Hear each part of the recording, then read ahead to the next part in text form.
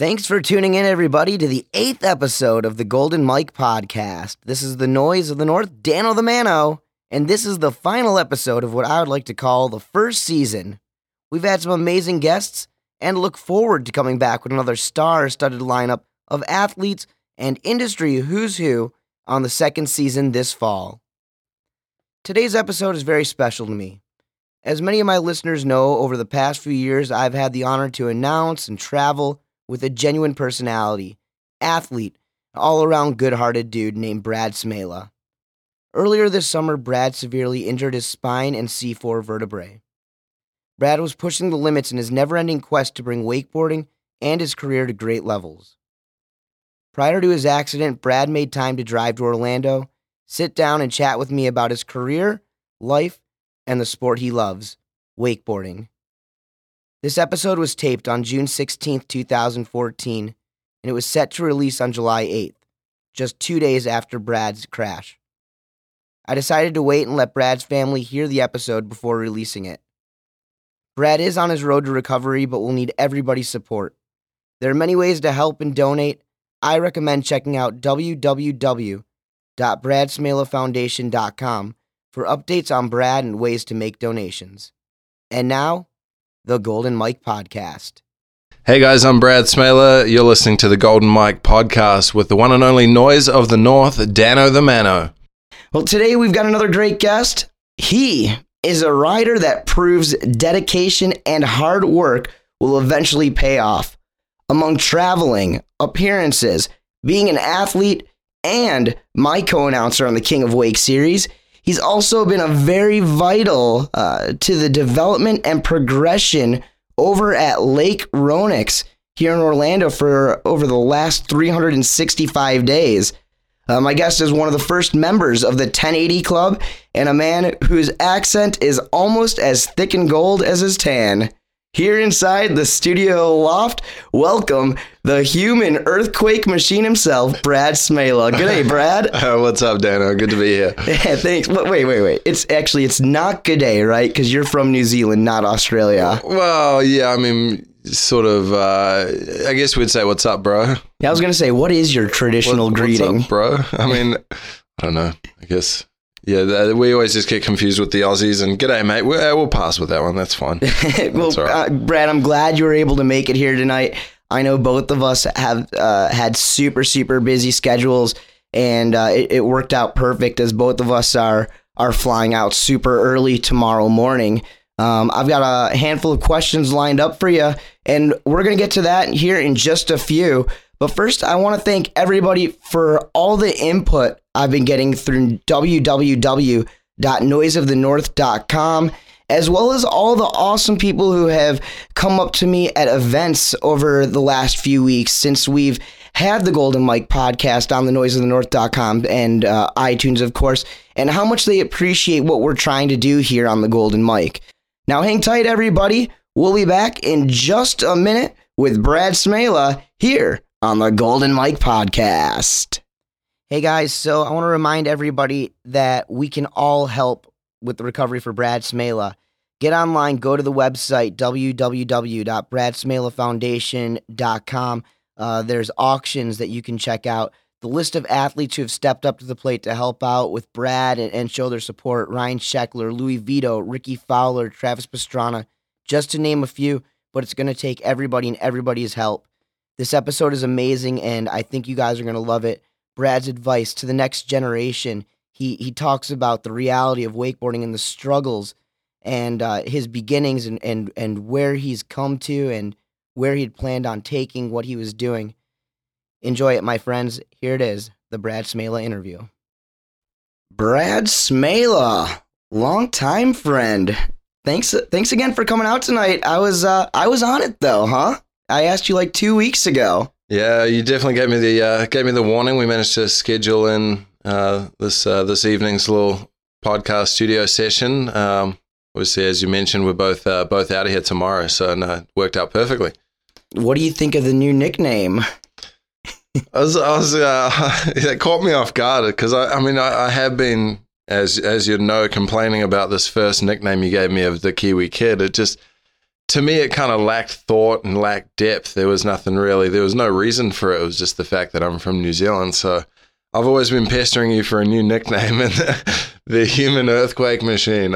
I'm interested to see where you came up with that one, Dano. Where's the story? Yeah, well, that's maybe a story for another time. But nonetheless, I think it fits. You're a big guy, you know. You when you move, you shake the ground you walk on. Well, and I guess, I figured maybe you'd be referring to, I know recently in New Zealand, there's been a lot of earthquakes. So maybe, the fact that I'm from New Zealand, things have been shaken up a little bit back there. Yeah. And I like to shake things up a little bit as well, So maybe, all right, well, we can run with that for a little while. I know you like to shake things up. I follow you through social media, and it's pretty cool. You and I, we announce obviously together, and it's funny because when I first started announcing, I was a little edgier, I would say, with what I did. And now I've kind of tamed down what I do on stage and at events and stuff like that. And you do too, but you definitely are not afraid to get on social media and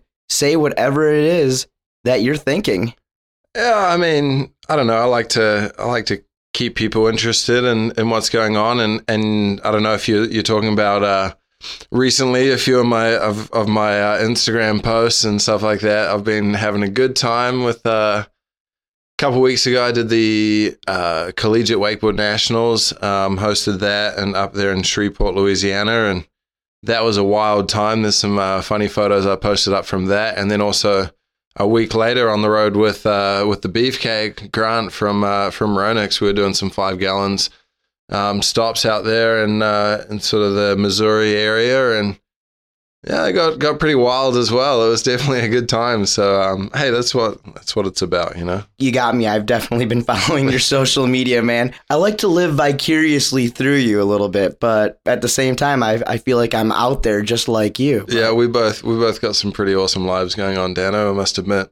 Yeah, well, hey, we've already knocked out a few stops on the King of Wake this year, but outside of the events, I know you're a really, really busy guy, but how stoked are you right now? I know we talked about this when you got back to America. You received a legit work visa.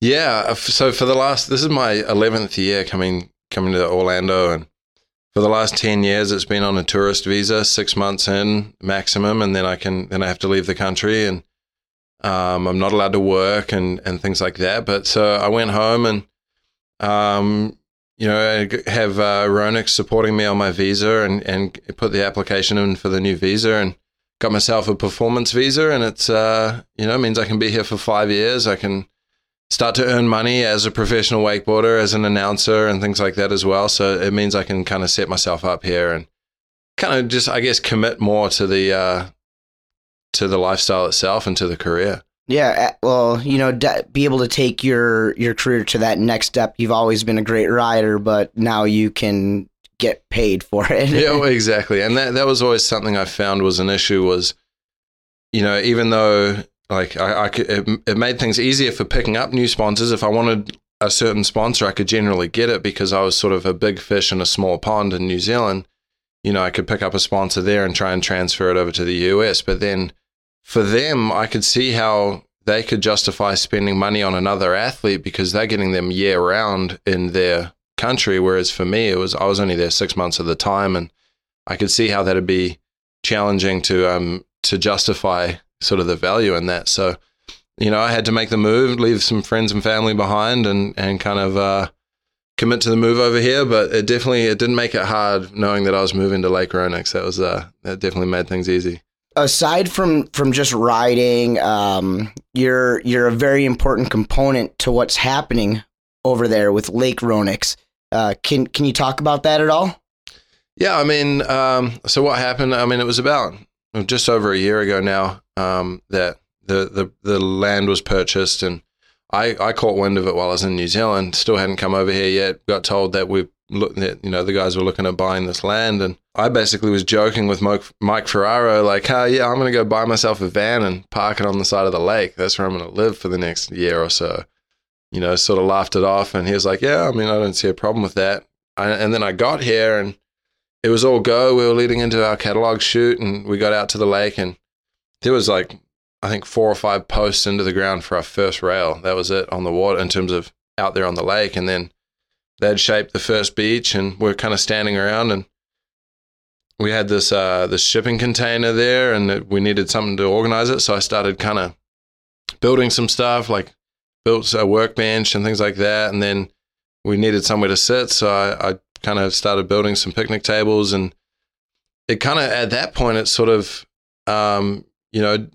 basically dawned on me. And then also on, I guess my goal the whole time was to be living out there, but you kind of carved a job out for yourself. Yeah, I guess I sort of got some attention at that point when I was, showed that I could do more than just wakeboard, and I could build some stuff. And now you're kind of like the director of operations out there. I guess in a way. I mean, I guess it helps. Now that I'm living out there, I guess Paul O'Brien came to me and basically asked, like we were joking around, we'd put the first tiki hut up on the beach, and I was like, put 4 walls and a floor on it, and I'll move into the thing, and sort of laughed it off. And then the next day he actually came to me and said, dude, would you actually consider living out here? It's like, 100%. Give me a tent and a campfire, and I'm good to go. But and that's what they did, right? Well, a little more than that. I've got a construction trailer I'm living in. Still no power and running water yet, but I mean, I've got Lake Roanoke out my back doorstep. I shower in the lake in the morning and evening. Actually, about an hour ago, I was having a little shower in the lake before coming out here to your podcast, Anna. Yeah, you're kind of living nomadic, so to say, right now. Exactly. So I know we were in Georgia a few weeks ago at the first stop of the Pro Wakeboard Tour, and you got into the hotel room. You and I shared a room, and I remember you came in the hotel room and you said how excited you were that this was going to be the first hot shower you've taken since you were in America. And at that point, I think you were already here for like 8 weeks or something. Yeah, it was definitely a good feeling. I mean, that I may have been exaggerating because Chad Sharp I did crash at his place one weekend, and so it was, I think, about a month of being here at least that I didn't have an actual hot shower. Like, I was obviously bathing in the lake and using soap and everything, but yeah, the concept of falling hot water from the sky to cleanse myself was starting to be a bit further away, and kind of it was really nice to get into that and kind of have a nice shower and sort of kick back for a minute. Brad, basically since you got here, you've been working out at the lake, doing photo shoots, you've been traveling, announcing events. Are you trying to take the title of hardest working man in the industry away from Mike Ferraro, or what? I've actually been thinking about that because I love how he claims that, and I don't know, I've seen him come real close to breaking a sweat at Lake Roanoke, and no, I know Mike definitely works hard, but yeah, I've definitely put some hard yards in lately, and I guess it's just recently I've kind of seen the value in it, and I it's more that I know what I'm working for now, whereas before I was working and every time I seemed to be getting cut down at, whether it was with sponsors or, injuries and things like that. And it was always sort of just, I felt like I was trying to make a comeback all the time. Whereas now I've got basically one thing to focus on, and it's Lake Roanoke. And for me to be out there living, like the day-to-day stuff is fine. It's easy for me to go out there and do a little bit of work here and there and help plan the next build. And you don't have to wakeboard another day in your life and you could have a job, Yeah, well, exactly. But at the same time, it is the most ultimate platform for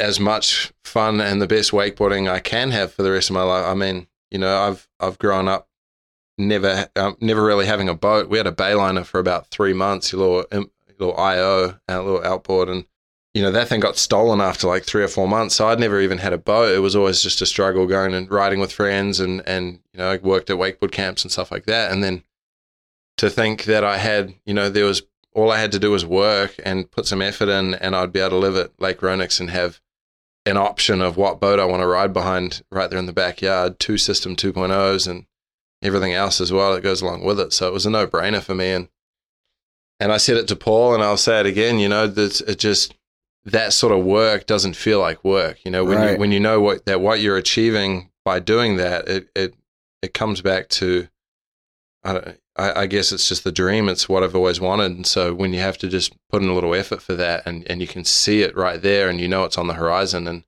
all you got to do is put some blood, sweat, and tears in, and then you're there. And that's sort of get to enjoy the fruits of the labor. Exactly. To say. I had my eyes on the prize and worked my ass off, and stoked on how things are at the moment. You guys have worked so hard. You've got it all out there. You got the 2 towers. You've got the boats. From the looks of things, it seems as if you've been riding a lot yourself and really, really taking advantage of that. With a little bit of everything at Lake Ronix, my question is, what are you starting to prefer, cable or boat? I mean, obviously I came from boat, and I've always been a big part of it. And I always see myself being a part of it for the rest of my career, but I seem to have caught on to this whole wake park craze, and I'm getting pumped on it, and it's sort of, whether it's easier to just grab the system, the controller for the system, have a buddy drive, whatever, and get out there for a couple of laps, then sort of take the boat out. I mean, I guess it's all right there at my doorstep now, so it's hard to say it's hard to go out on the boat, but I don't know. I definitely enjoy riding both. Definitely enjoy riding behind the boat, but I've 100% been putting a lot more effort into my my wake park riding, and a lot of that's due to the events this year and where I feel my strengths are and my best chance of coming out with some results. I would like to say that you've been pushing the limits of your riding for a long time. You pulled off one of the gnarliest gaps, I believe, ever in our sport. Probably one of the only step-up jumps done, at least at that time. And since then, I don't really know anybody else who's done it anywhere close to what you do. It was like a 30-foot gap up. I actually just looked it up and rewatched the video today, man. That was gnarly. That was in New Zealand a few years ago. Can you talk about that? Yeah, I actually tried that twice. The first one was a complete fail, and it could have been really bad. Luckily, the location we found there in New Zealand was only about 2 minutes from the nearest hospital. So I knew that if things went wrong, then it wasn't going to be long until I was in good hands. But it was the first attempt, just used the wrong ramp. I tried to get away with not having to build a new ramp for it. Used a quad bike freestyle motocross ramp that was way too steep. It was basically straight up. Yeah, it was pretty much vert. And so it was like coming in and hitting a brick wall and trying to jump over a bigger brick wall. So it definitely was, that was sketchy. So I went a couple years later and retried it, built a bigger ramp. And so, yeah, no, that was super fun. I wish I could do that again. Well, that setup, we were pulling behind a jet ski on that one. So that was a little limiting. It kind of meant that it was just more about doing a couple grabs and sort of just making it up there and landing it and riding away. Doing a first, and you're probably trying to earn Trick of the Year with that as well. Yeah, I was stoked. I got a nomination for that one. It didn't even cross my mind to even submit it or anything like that, but it got nominated, which I was stoked. And then, up until recently, at Lake Ronix, we've got our pool set up there, so I hadn't been able to do another step up. And so we, with the mega ramp set up from Wake Open last year, now we've got an XL out of the pool to the landing, whereas last year they had it all on flat water, so they had their, double XL kickers or whatever you want to call them. So we've been using those to step up into the pool, and that's been super fun. It's been, it sort of took me back to that step up I did, and because it was behind a system too, now it's a lot more consistent of a pull, and it means we're able to play around a bit more and get a bit more creative. I'm not going to lie to the listeners out there. I may or may not have a little access every now and then to a few video clips before you guys get to see them, and I've seen some of the stuff that you guys are doing out there. It's unreal, and it's cool. I mean, you got the young guns ripping out there, from your Jake Pilots and Massey Pifferettis, and the ladies, Tracy Bainham and Amber and Dallas. I mean, and of course, Chad and Dino and Danny Parks and Ruck. I mean, it's just, you guys have been putting down some unreal stuff, and when everything starts dropping, I think people's minds are truly going to be blown. Yeah, and that's one of the biggest things lately. It's all been so, we've been doing so much, but none of it has been released because a lot of it's been for Prime, which is releasing around, Surf Expo time. And so a lot of it, I want to scream from the top of a mountain the stuff that we've been doing, and at the same time we've got to keep it quiet and kind of just kind of keep it for Prime. And I know obviously there's some stuff that you can't 100% keep completely quiet all the time, but a lot of the footage, obviously, we're just gonna save that for the release of Prime, and and then as soon as we get any like promo videos and stuff like that, make sure obviously check them out on Instagram and stuff like that. So. Brad, you're also one of the first guys to land a 1080. You were questionably the fourth on record, right? Yeah, fourth on record. I mean, there's talk, and I believe it that Mark Kenny did one around the similar timing to when Parks did his first one, and Kenny was one of the guys I looked up to the most as an up and coming rider, and I saw him down at the Ballistics Wakeboard Camp in New Zealand. We'd head Hideaway for a few months and just ride, and saw him trying 10s back then, and that was that was back in I think 2001, and that may have even been since it was rumored for him to have landed it. So, but yeah, no, I was super stoked to become fourth officially, to have it documented and the first regular stunts 10. So it would probably be worth more to me than going out and winning some contests. And this was a long time ago. I mean, that was at this point now we're talking 8 seasons ago. 19th of February 2008. Do you feel as if that 1080 was overlooked? Not overlooked. It definitely, I know that it definitely, it caught on like wildfire. I was getting out of the water after landing it, like literally celebrating in the water. Everyone jumped in. We're all swimming around, yahooing. Like 10 minutes, 10 minutes goes by, and I'm getting out of the water. And one of the boys on the boat gets a text message from Australia, and I was in New Zealand, and saying, "Hey, I just read online that you just landed a 1080." So it was crazy. That spread so fast. It's not like Twitter was there. No, it was basically because Jeff Weatherall was there. His brother had a website. And he happened to be sitting at his laptop. But I got 3 double-page spreads and magazines out of that. I got a lot of recognition and won Australian Trick of the Year for 2008. I mean, I don't think it was overlooked in terms of recognition. I feel like it was. I missed the boat in terms of the timing. Like, it was literally right around the time I landed that was right as the economy was taking a dive. There was all the sponsorship dollars were tightening up. I basically saw that 1080 as being my ticket to making it. I saw that as me, my board sponsors, every sponsor I had at the time turn around ready for them to go, all right, we're going to start paying you this much. Next thing I'm getting phone calls like, yeah, that's so sick. But we got no budget still. We got nothing. Like we can't come up with this money from anywhere. And so it kind of, I don't know, it was definitely a bit demoralizing and a little demotivating, and kind of had me down a little bit about that. But obviously I was just so pumped on the trick itself and just sort of getting my name out there a bit more. And I guess the potential for opportunities, I always like to look at the positive things and try not to dwell on the negative. So even when sponsors were coming and saying, hey, we can't do this anymore, but, I always looked, maybe there's another sponsor on the horizon that will. I'll give you credit. There's definitely those guys in our sport that are great riders and, just haven't had that break. Mm-hmm. And they'll walk around and cry, why me? Why me? I do have to admit, you've definitely never really been like that. You've always just kind of pushed through and kind of tried to make the best and step up to the plate and to go on to the next thing, Yeah, I definitely had some why me moments, but I tried to keep them to myself as much as I could. And, it's only just recently that I've realized that how much of a professional you do need to be a professional wakeboarder. It's not just about being good on the water. You've actually got to do a lot more than that in terms of things you do for your sponsors and just how you act and how you kind of behave and stuff like that as well.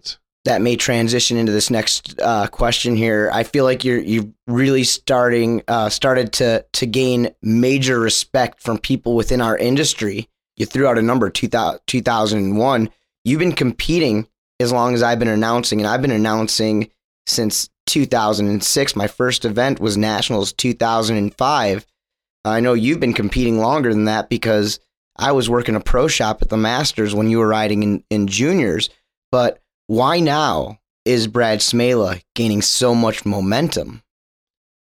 I think, it definitely goes back to what I was just saying about being more professional. I wish I'd have understood this industry as much as I do now, back when I first started coming here to the States. And so it's you got to be more than a wakeboarder. And I guess I felt like I kind of fell into my place. Like I fell into a comfortable zone when I started to announce the Pro Tour, because, I jumped on board with you and up there on the mic. And before it was like, I'd go to the Pro Tour stops and it was like, all right, how much am I going to lose this weekend when I don't make it through a round, or if I don't make it through? Like, I've spent this much on flights, this much on hotels, entries, everything, and I see this big money pit. It was daunting as how much am I going to lose by being here, and if I ride well, then okay, maybe there's a chance I'll break even or win a little bit of cash. But by jumping up on the mic, it kind of the tour helped me out with hotel and entry and stuff like that in return. And, I still cover my travel and that sort of stuff, but it kind of just means that I felt a lot more comfortable. I knew that I'd be leaving that event, not losing money. I could pretty much break even most times. And it took the pressure off me as a rider in competing and stuff like that. But then also at the same time, I felt like other riders kind of made, whether I was just in a position where they, maybe gave me a little more respect, or they kind of, they were coming to me and asking me questions. When are we riding? When's this happening? Oh, how's this format work? And because now that I'm the guy with the mic in the hand, and we all know that guy knows everything that's going on. You and I both know, Dano, but no, and it is just taking a bit more discipline and kind of, just working a bit more with sponsors, working hard and realizing that it's not just about going out there and riding really well. You've also got to, be professional, and you've got to, that riding that you're doing has got to make it out there to the people. You've got to get this media exposure. You've got to have a good relationship with photographers and, filmers and the magazines and everything like that. And the manufacturers and everybody. Exactly. You can't be this little punk kid riding out there on the water, and, cause it's never going to work out for you. You got to be that personable guy that's, and that's where you get longevity in the sport. And, the likes of Sean Murray and your Parks Bonifay and your Andrew Atkinsons and Eric Rux and all those types of guys that are going to continue on in the sport because they are approachable, they're friendly, they're out there doing stuff for their sponsors. And you think about it in that you mentioned those names, but on the other side of things, there's a even longer list of phenomenal riders from the past who we haven't heard from in years now. Mm-hmm. Exactly. So, well, it all goes together. So, and obviously it's been helping you out. I've been checking out some of the stuff from Mastercraft Boats and saw that you've been involved with the release of their more budget-friendly boat, the NXT. I saw you doing a little stuff with Travis Pastrana and Parks Bonifay. Yeah, that was really cool to be a part of. I actually was planning on flying out over here the week after that. That was right when I first got here this season. We were filming for that, and I was planning on being here a bit later. I got the call from POB that they wanted to do some board testing, and then also on top of that, this offer came through to be involved in this NXT launch. Jeff Tremaine from Dick House Productions was the director for that whole thing, and it was insane, man. The production they had going on out there, it was super cool to be involved in, and and great to be involved with that launch for Mastercraft. I don't want to cut you off, but I want to say this: I love when people from outside the industry, filmers and videographers, editors, come in and take a shot at it. It's great. I mean, they did a great job too. Obviously Jeff Tremaine, he's a producer of like Ridiculousness and Jackass and all those sort of Johnny Knoxville type movies and TV shows, and he's definitely got an eye for it, man. And we had some funny stuff going on, definitely goofing around for the day, and topping off the day with the frog suit tube jump over the reeds. That was pretty awesome. So if you haven't had a chance yet, go online, check out that release video. They got a whole bunch of them, and Parks and Travis, just absolutely hilarious. There's definitely some fun moments in there. Yeah. So now you've got the work with Travis Pastrana and the guys from Dick House, and you're working on Prime. I know you've done some other wakeboard films, but you've also been involved in some higher profile appearances on TV and film. Now, this is let us know if this is true or not, but you're in 300, right? No, close. I wasn't in 300. I was actually I was an extra in the TV show Spartacus, which is a Starz network TV show. Very similar to 300, but slightly more, let's say, 11:30, 12 o'clock at night, kind of Showtime-ish type. Definitely some full frontal nudity and some blood and guts, and it was actually really cool to be a part of. I got to do. I played 2 roles in the prequel that they did, which was called Blood and Sand. Gods of the Arena. I got to be two characters in that, just short little appearances. One, I was a Thracian slave, and they were trying to sell me as a gladiator, and then they didn't end up buying me because I guess I was a bit too much of a savage or something. I don't know. But then in the next episode, I was. They had put a wig on me for being a slave, so I look like this barbarian type dude. Right. And then for the next episode, they'd taken the wig off. I had a shaved head. I'd kind of grown out a bit more facial hair, and they'd used me as an extra for one of the gladiators. So I was in the outside of the fights, standing there chanting and cheering and being a part of that. And then I also got called back for season 3 for about 3 weeks as a what was that called? A flag bearer. I'm the guy that's in part of the Roman army. The whole army's walking in. They've all got some sort of a weapon. I'm the idiot walking in with a big flag on a pole. So that was really cool. They actually is this all in New Zealand? Mm-hmm, all filmed in New Zealand. They actually, for that part, they multiplied me into about 1,000 people. So did they multiply your paycheck into about 1,000 people's checks too? No, I wish, but it was actually really long hours, long days. We're up at 4 a.m. every morning, and there till 7, 8 o'clock at night, and it got to the point like it was really fun though. They had it fully catered and look after you really well, but it was nice. I did like 3 weeks work and paid off most of my credit card debt. It was. And then you moved back to America. Yeah. Well, real quickly, I want to talk about some events. Now, you and I obviously mentioned this a few times already. Announced King of Wake together. But recently, you stated at the beginning of the show that you announced the Collegiate USA Nationals. I know what I saw through social media, but how much different is the collegiate scene than the pro scene? It's pretty different. I mean, they're out there to have a good time. They're out there to be a part of the scene, to kind of meet new crew that ride. They're not necessarily there they're there to win as a team. They're not necessarily like, oh, I'm here to be the collegiate national champion, I feel like it's a bit more relaxed than that. It's more about the atmosphere and basically just partying, the whole weekend. I don't think I've partied that hard in a long time. We were there it was a 3-day event. Every night we partied, well into the night, and then get out the next day, straight back into the event. Sounding a bit rough on the mic, but it was actually really nice. Day 2, they didn't start till 12 o'clock. I heard. I really hope they transfer that across to the Pro Tour and take nice. that one on. That'd be so good. A little sleep in, but right. But no, it was wild. It was such a good time. Met so many rad crew out there, and it's just really cool vibes. Like just having. I really enjoyed meeting so many new people. We've been in this scene and the Pro Tour and stuff like that. Yeah. And you've got the majority of the same guys there. We need to figure out a way.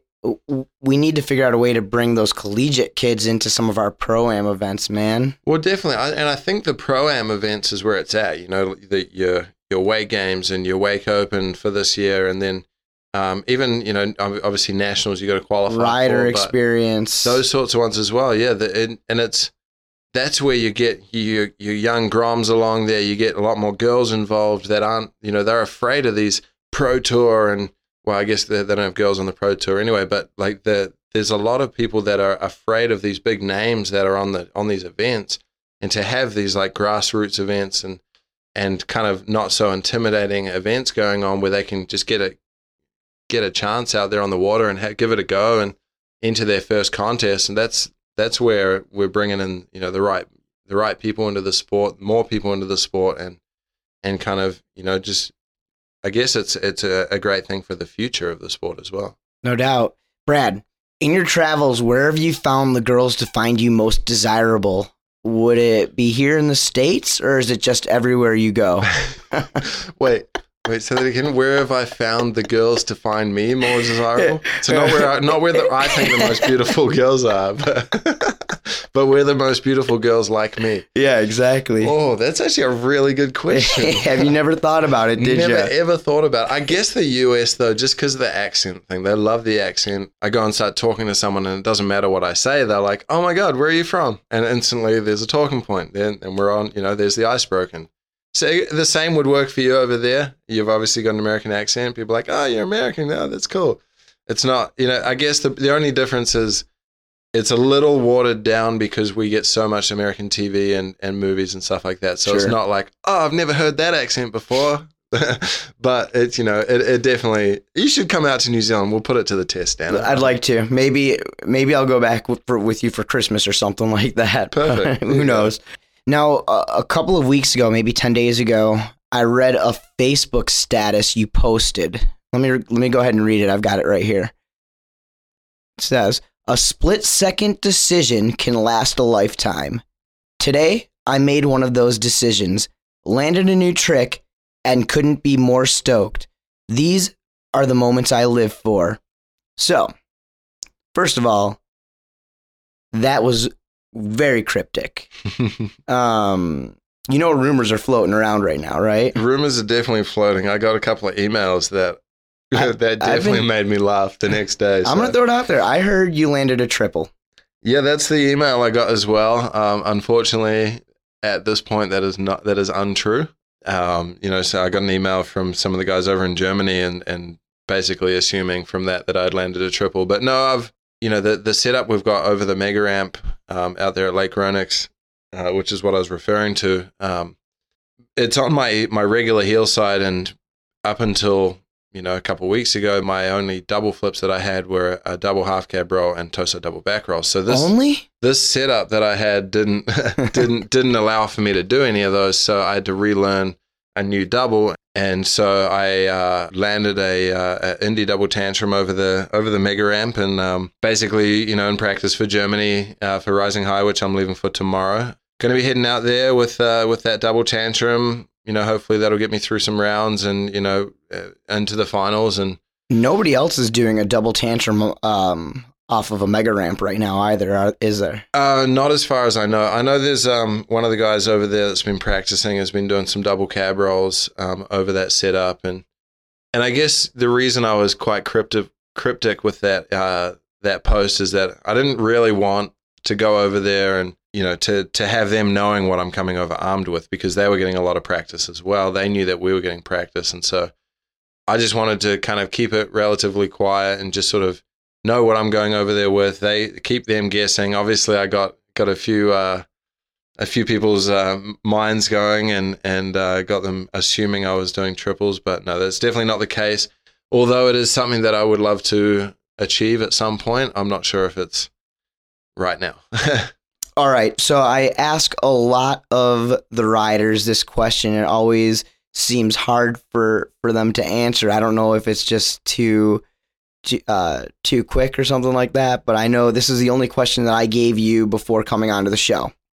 Can you name 3 video sections our listeners should check out that have inspired you to become the athlete that you are today? Yeah, if I had to do 3, I mean, it's so hard to pick between a few of them. First and foremost, number 1, I have to say, is 12 Honkies, Parks Bonifay. That section is just cemented into my mind. Like, I watched that over and over and over and over again. I loved that section. I loved that whole movie. Number 2 would probably have to be, I'd say it's on quite a few other people's lists, but Randall Harris out of Natural Born Thrillers. The ending section that he's got in that is just unbelievable. And then I'm split on the third one between Mark Kenny, Monkey on a String. I mean, he was only on the. I mean, I give him that because it wasn't even a full section. It was kind of right in the credits, but just one trick, and that was just unbelievable. He does this Hoochie Vulcan that he launches out of the top of the frame because the cameraman doesn't expect him to go that big. It is like huge, and I'm a little biased, I think, on that selection because him as a writer, influenced me so much. But in terms of a section, I would have to say probably, I'd say maybe Danny Half and either Incomplete or Pre-Pop. Both of them just really sick Danny sections. So, well, and that Pre-Pop one is actually a split one with Shane. So, really sick movies. So, hey, some good choices right there. Seen them all. In fact, I'd like to check them out again real soon here. Brad, I want to thank you again for coming out here. And before we finish up, how can people find and follow you and your accent through social media, email, eHarmony, wherever they can find you? Let them know. Just shoot us a follow on Instagram at Brad Smeele is how it's pronounced. It is spelt Bradsmeele, so like Smeele. It's a weird Dutch last name. Kind of the pronunciation makes no sense. But anyway, so at Brad Smeele as it's spelt. And then on Facebook as well, follow my athlete page on there. I try to update that as much as I can.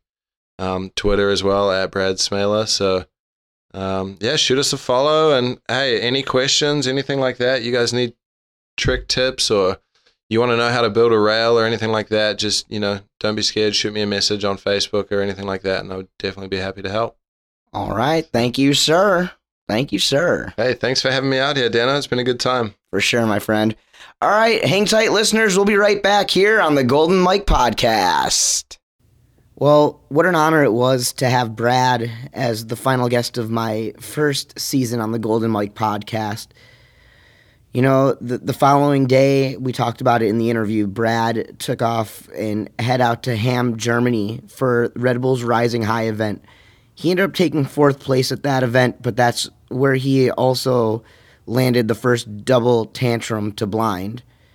The following week, Brad and I shared a hotel room and got to hang out and announce the second stop of the Mastercraft Pro Wakeboard Tour, and that was out in Lathrop, California, and we had an awesome time and some awesome conversation.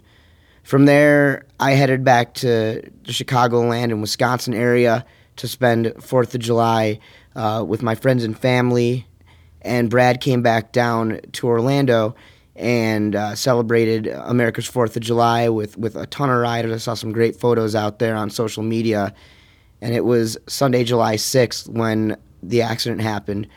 I know I was over at a buddy's house sometime in the afternoon, and I started receiving some text messages, and I started putting my feelers out, and I hit up my friend Eric Ruck and ended up getting in touch with Mike Ferraro and got a little bit of the news of what had happened. And obviously I was devastated, and as social media blew up over the next couple of days and more information came out, it was just a devastating hit to our sport. Brad, along with Matt Manzari in that same exact week, both going through these severe life changes. It was definitely, for me, the heaviest moment that I've ever experienced within this industry and possibly in my life as well. Brad Smeele is one of the strongest guys I know out there, and over the years we've become very close friends. And Brad is a guy that's helped me understand that realistically anybody can have anything that they want. All you have to do is work hard. Brad was on his way to going exactly where he wanted to be within this industry. Brad's going to continue being a part of this industry. I know as soon as he can, he's going to get back on the microphone and start calling events with me. I know that he's still going to help the guys at Ronix out and help make the decisions. I know that they're still calling him up and sending messages to the hospital where he's at in Atlanta right now with plans of new rails and his ideas and what they need to do to continue moving forward. All of us as supporters of the sport, as supporters of Brad, friends of Brad, family, we need to continue our support. I talked about it before. The best way is www.givealittle.co.nz /cause/Brad Smeele and to use the PayPal account. It's going to cost a lot of money. I said it before, I'll say it again. Brad is the strongest person I know, and if there's somebody that can get through this, it's definitely Brad. Brad Smeele, you've got my support and the support of the industry and so many outside, and you've touched so many of us, and want to thank you for everything, and definitely look forward to catching up very, very soon, guys. And Brad, thank you much. Hey, dude, thanks for having me out here. It was a good time as always, Dano. For sure. And until next time, and then the time after that, and the time after that, I am the original and one and only Noise of the North, Dano the Mano. Y'all have a good one. Peace. Hey everybody, this is Alex Smeele. I want to thank you all for listening to this very special episode of the Golden Mike podcast, featuring my brother, Brad Smeele. The support from the community thus far has been incredible, but it's still just a drop in the bucket of what is required to help Brad on his road to recovery. If you want to keep up to date with his progress and see the various ways you can help, then head over to www.bradsmelefoundation.com. That's Smeele spelt Smeele. Alternatively, if you would like to contact us directly, you can do so at bradsmelefoundation@gmail.com. From all of the Smeele family, thank you from the bottom of our hearts. Your support means the world to us.